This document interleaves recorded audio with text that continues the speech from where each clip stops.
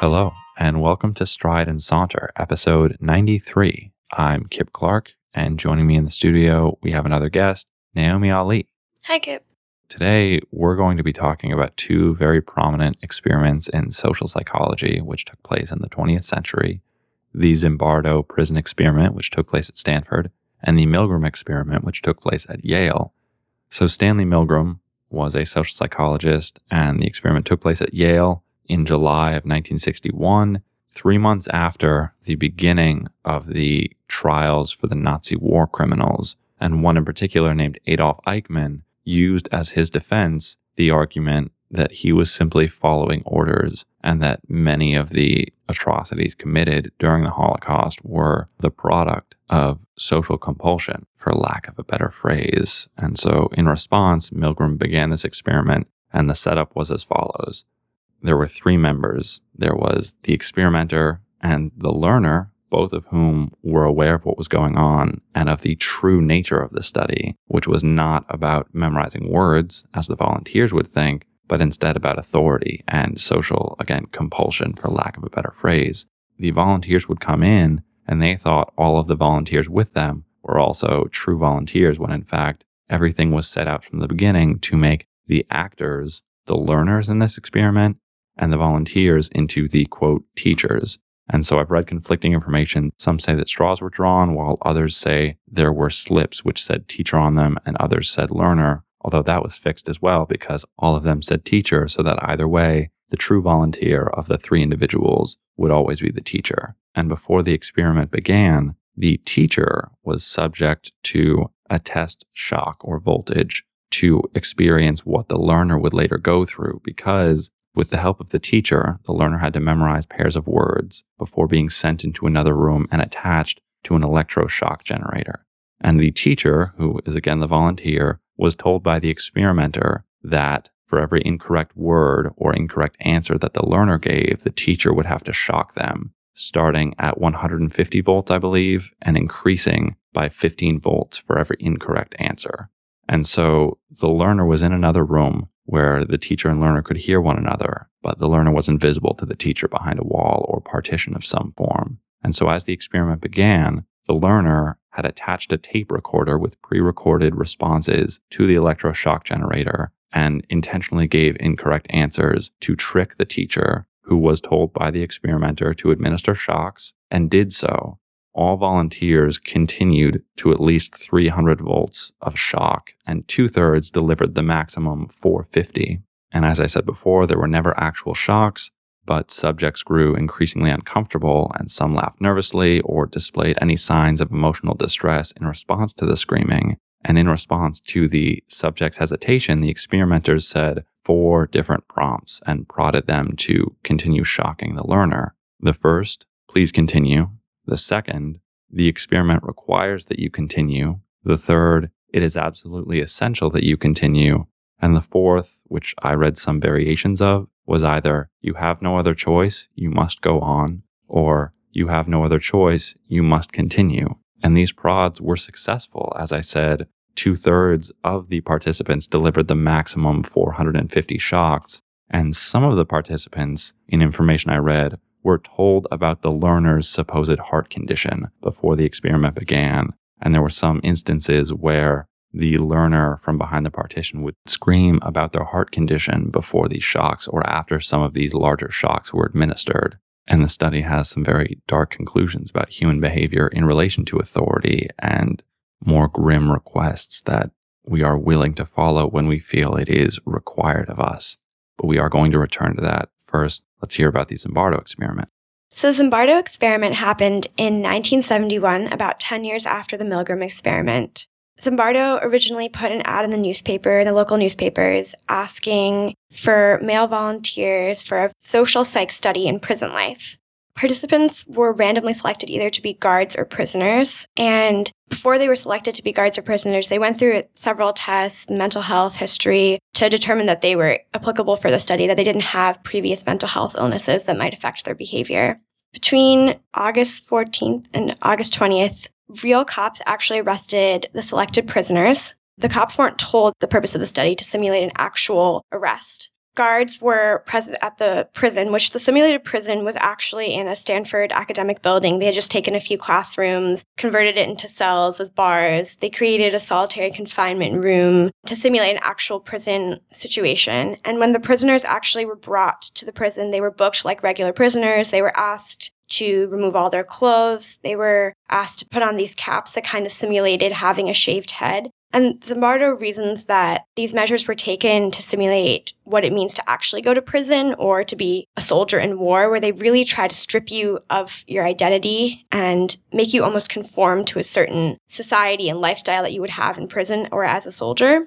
In real life, I believe that prisoners aren't actually told to wear the same outfits that the prisoners had to wear in the study. The prisoners in the study wore smocks and they didn't have any underwear. It was a slightly different prison life than they would have had in actual prison, but I think the logic, as I said, was Zimbardo was trying to simulate feeling that your identity was stripped away from you. This experiment was proposed to be a 14-day experiment, but it actually ended after 6 days because of the emotional and psychological effects that they witnessed in the prisoners. What's interesting about the study actually is that the way it was set up, there are always 3 prisoners in the cells because they couldn't fit more people in the cells. And there was always the same number of guards on shifts, and there were 3 shifts. What made the study biased, perhaps, was the fact that Zimbardo was also a part of the study. He was the prison superintendent, and he had a graduate student at Stanford be the prison warden, so they were also involved in the layout of the study. The study, as I said, went on for 6 days and had to stop before the 14-day mark because one of several people that Zimbardo had invited to look at the study, a graduate student at Stanford, Christina Maslach,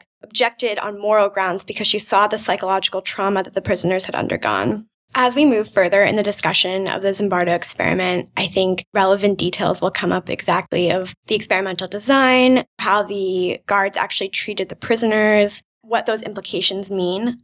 During the prisoners' time in those 6 days, a lot of the emotional and psychological trauma came from how they were treated by the guards, who were only told to not use physical means against the prisoners, but Zimbardo let them decide how they wanted to punish unruly prisoners. In the first few days, I think maybe even only in the first 24 hours, the guards tried to use more physical means to subdue the prisoners. They would make them do push-ups. They would restrict them from eating, but the prisoners retaliated because they felt this social identity with each other. They felt that they were all in this similar struggle, and they felt like they could rebel against the guards. And the guards realized that they had to use more psychological tactics in order to subdue the prisoners, and that psychological tactics were more effective. So they would put people in isolation, the solitary confinement room. They would break up prisoners. They created a nice cell, the privileged cell, and everyone else would stay in their regular cells. And the person in the privileged cell would get more food. He would eat in front of the other prisoners. And they used these tactics to break down the social identity that the prisoners had made with each other.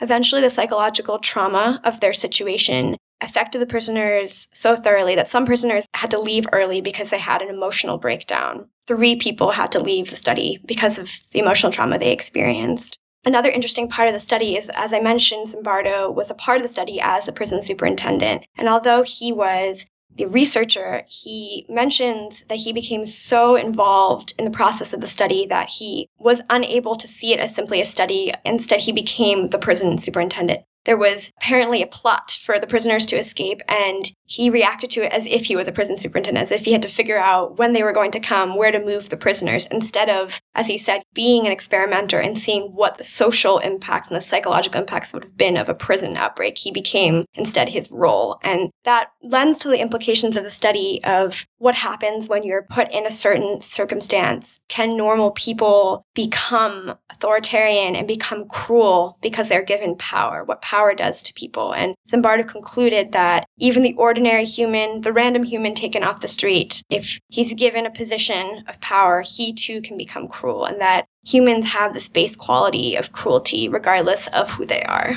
The information I researched also indicated that all prisoners and guards returned to normal psychological states after the experiment, which further lends to the idea that we become conditioned by our circumstances and environments, and we are very willing as people to adopt practices, behaviors, and beliefs based upon the people that surround us and the situations in which we are placed, which I find very interesting.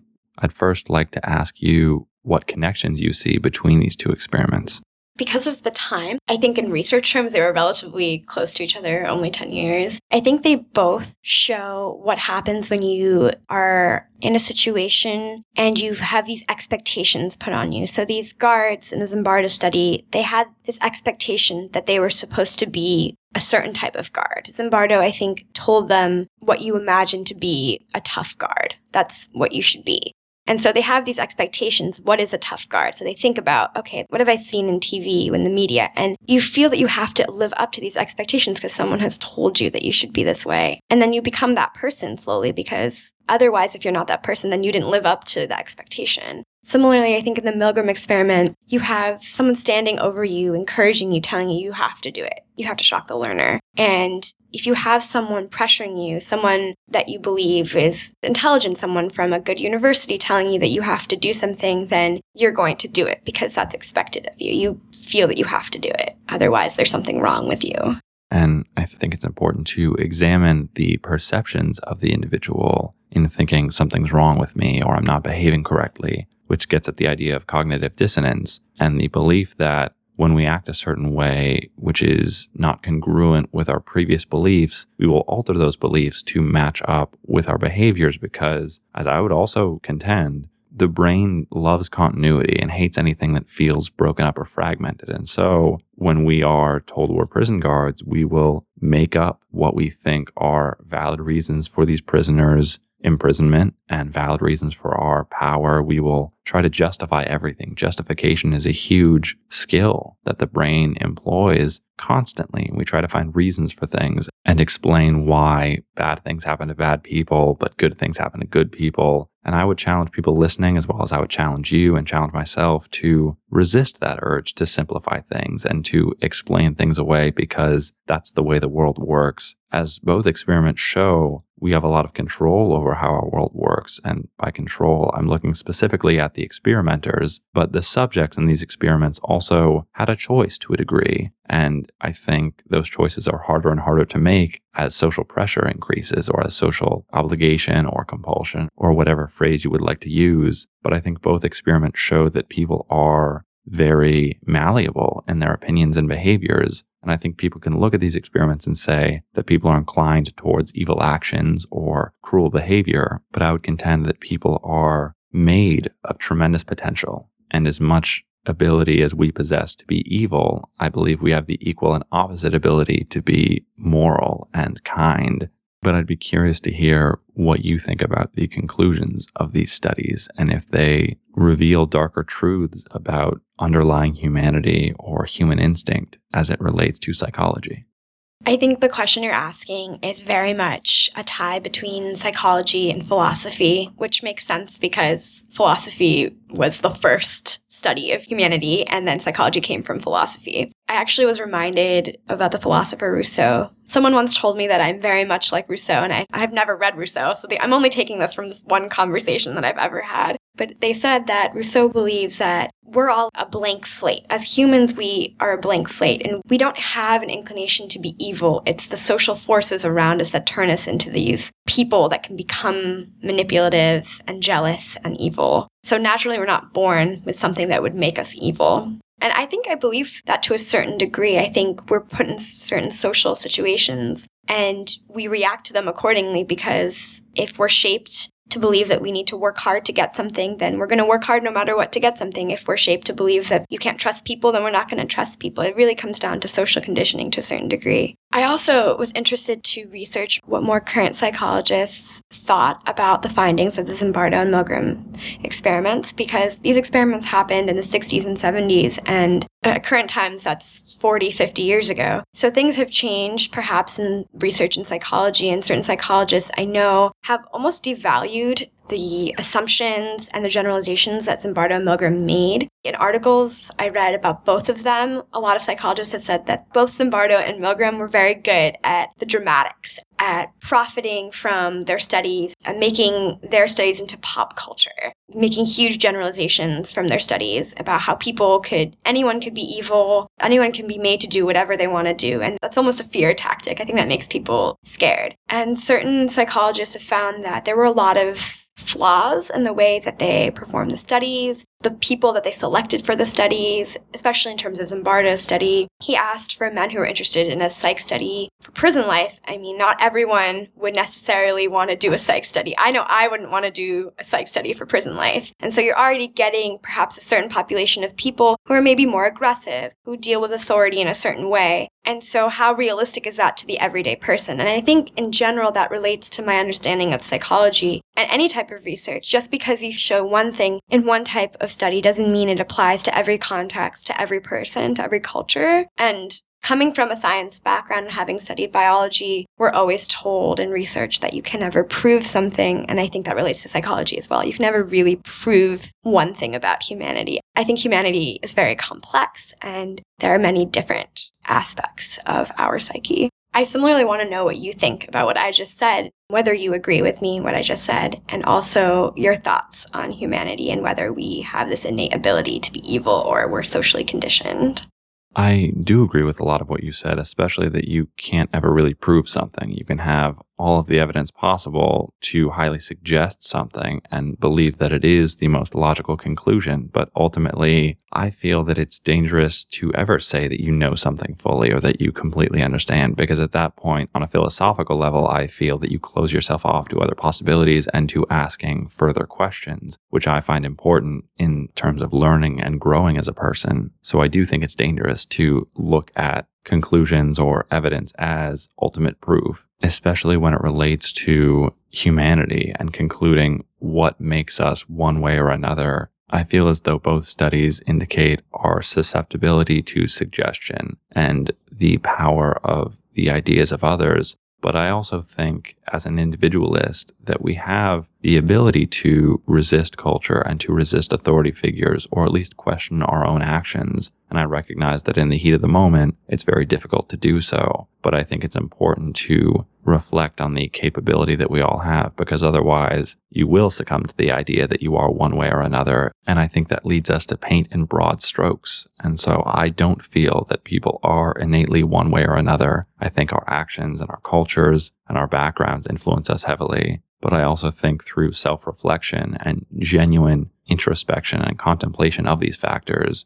we are able to circumvent or overcome certain negative factors or potentially positive factors that we disagree with on a fundamental level for some reason. I think it's all about being a thinking and feeling individual. And I know that that's very hard, if not impossible, in a society or a globe where we live communally. But with the Milgram experiment, I'd like to examine the wording of those prompts, because in each of the four, which I'll reiterate, please continue, the experiment requires that you continue, it is absolutely essential that you continue, and you have no other choice, you must go on. The victim, the learner, is never mentioned. These prompts always refer to the experiment, which I find very interesting because I think both experiments rely heavily on dehumanization, and we can find that appalling on the outside, but we tend to dehumanize people all the time. We think of our pop stars and our politicians as simply voiced opinions or as bodies or singular talents, and we forget that everyone is complex, everyone has a background, and various factors influencing them, various wants and various fears and desires. And when we examine events like the Holocaust or other atrocities like slavery and various issues that are still going on, I think we need to remember that it's so easy to dehumanize, even in a positive way, and that we should all recognize the constant complexity within people. I think the conclusions of the studies themselves dehumanize people and simplify them as simply moral beings when there are other forces and influences beyond morality. But within the studies, the experiment took precedence over the people within the experiment. And I think that's why you see cruelty and suffering, although in Milgram's case it was fake. But emphasis on the human, I think, is important in preventing dehumanization. And I'd like to hear if you have any thoughts about all of that. That's interesting because one of the psychologists that I was reading about who reacted to the Milgram study said that the people who were able to stop the study earlier and not give dangerous high-level shocks, they were the people who felt that they knew how to stop the experiment, and that perhaps the people who weren't able to stop the experiment, even though they were making complaints and asking if they had to, the psychologist suggests maybe they didn't know how to resist authority, how to assert themselves in a situation where they felt they didn't have very much power. And I think think that very much relates to what you were saying about how we need to reflect as people how we can better cope with situations that we feel social pressure. And I'm glad you bring up power, because I think the words used in those 4 prompts that I keep returning to have a lot of power. Words like the experiment requires that you continue, or you have no other choice, you must go on. Words are very powerful and essential to our understanding of our world and also other people. And when you are told you have no other choice,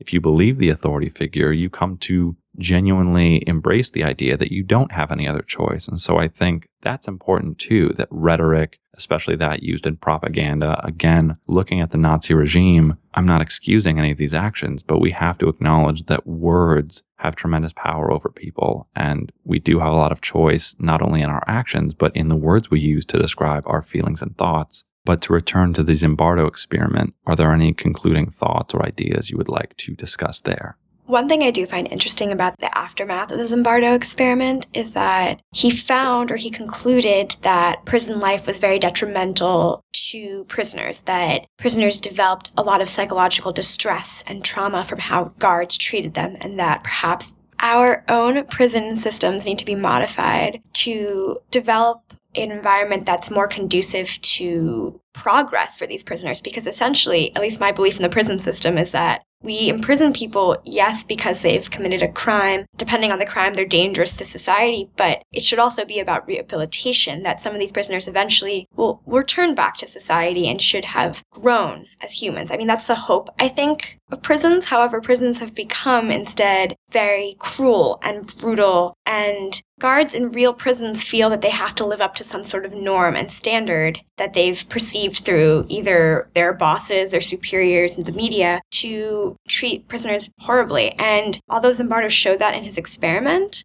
nothing has really changed in our own society, which I think is really interesting, that there's all this pop culture and awe of Zimbardo's experiment and how it wasn't ethical for him to conduct this experiment. However, as a society, we still haven't really taken Zimbardo's results and utilized them in a way to better our own society.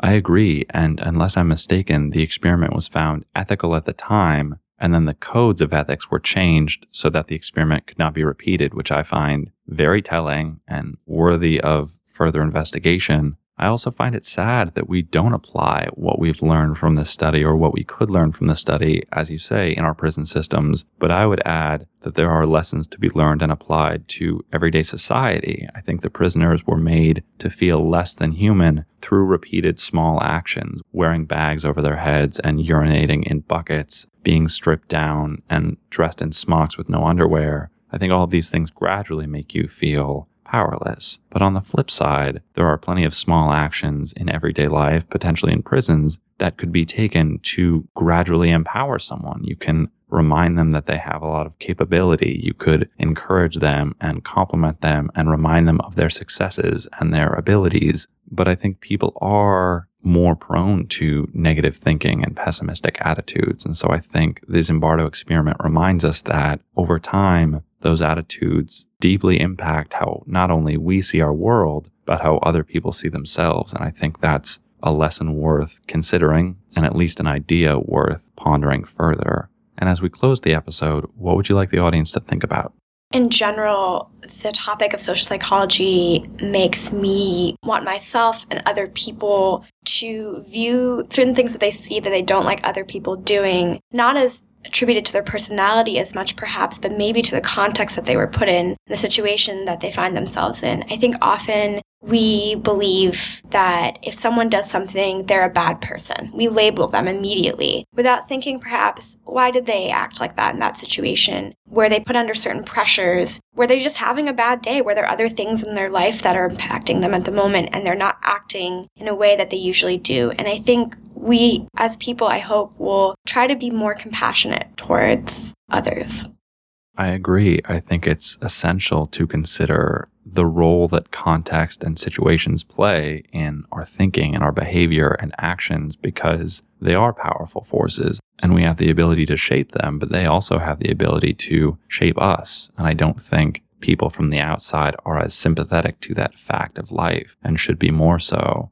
We would also encourage anyone who is interested in these experiments to research them further. We will include links with this episode and also give the disclaimer that if we were wrong about any of this information, we did research, but we are only human. And if you can correct us or give us further info that we didn't think to include, please do so. And Naomi, thank you very much for coming on. It was great to have you. Thank you for having me. Of course. But we want this to be a conversation among, not simply a conversation between. So as I said, if you have thoughts or opinions or really anything you would like to share with us, please feel free to do so. You can contact us on Twitter or on Facebook, where if you like our page, you will receive weekly updates when we post new episodes and other links. You can also email us via strideandsaunter@gmail.com. And if you enjoyed this episode, please consider reviewing it and subscribing and perhaps sharing it with a friend you think might find this conversation valuable. And as always, we thank you very much for listening. And from thought to word and voice to ear, this is Kip Clark signing off.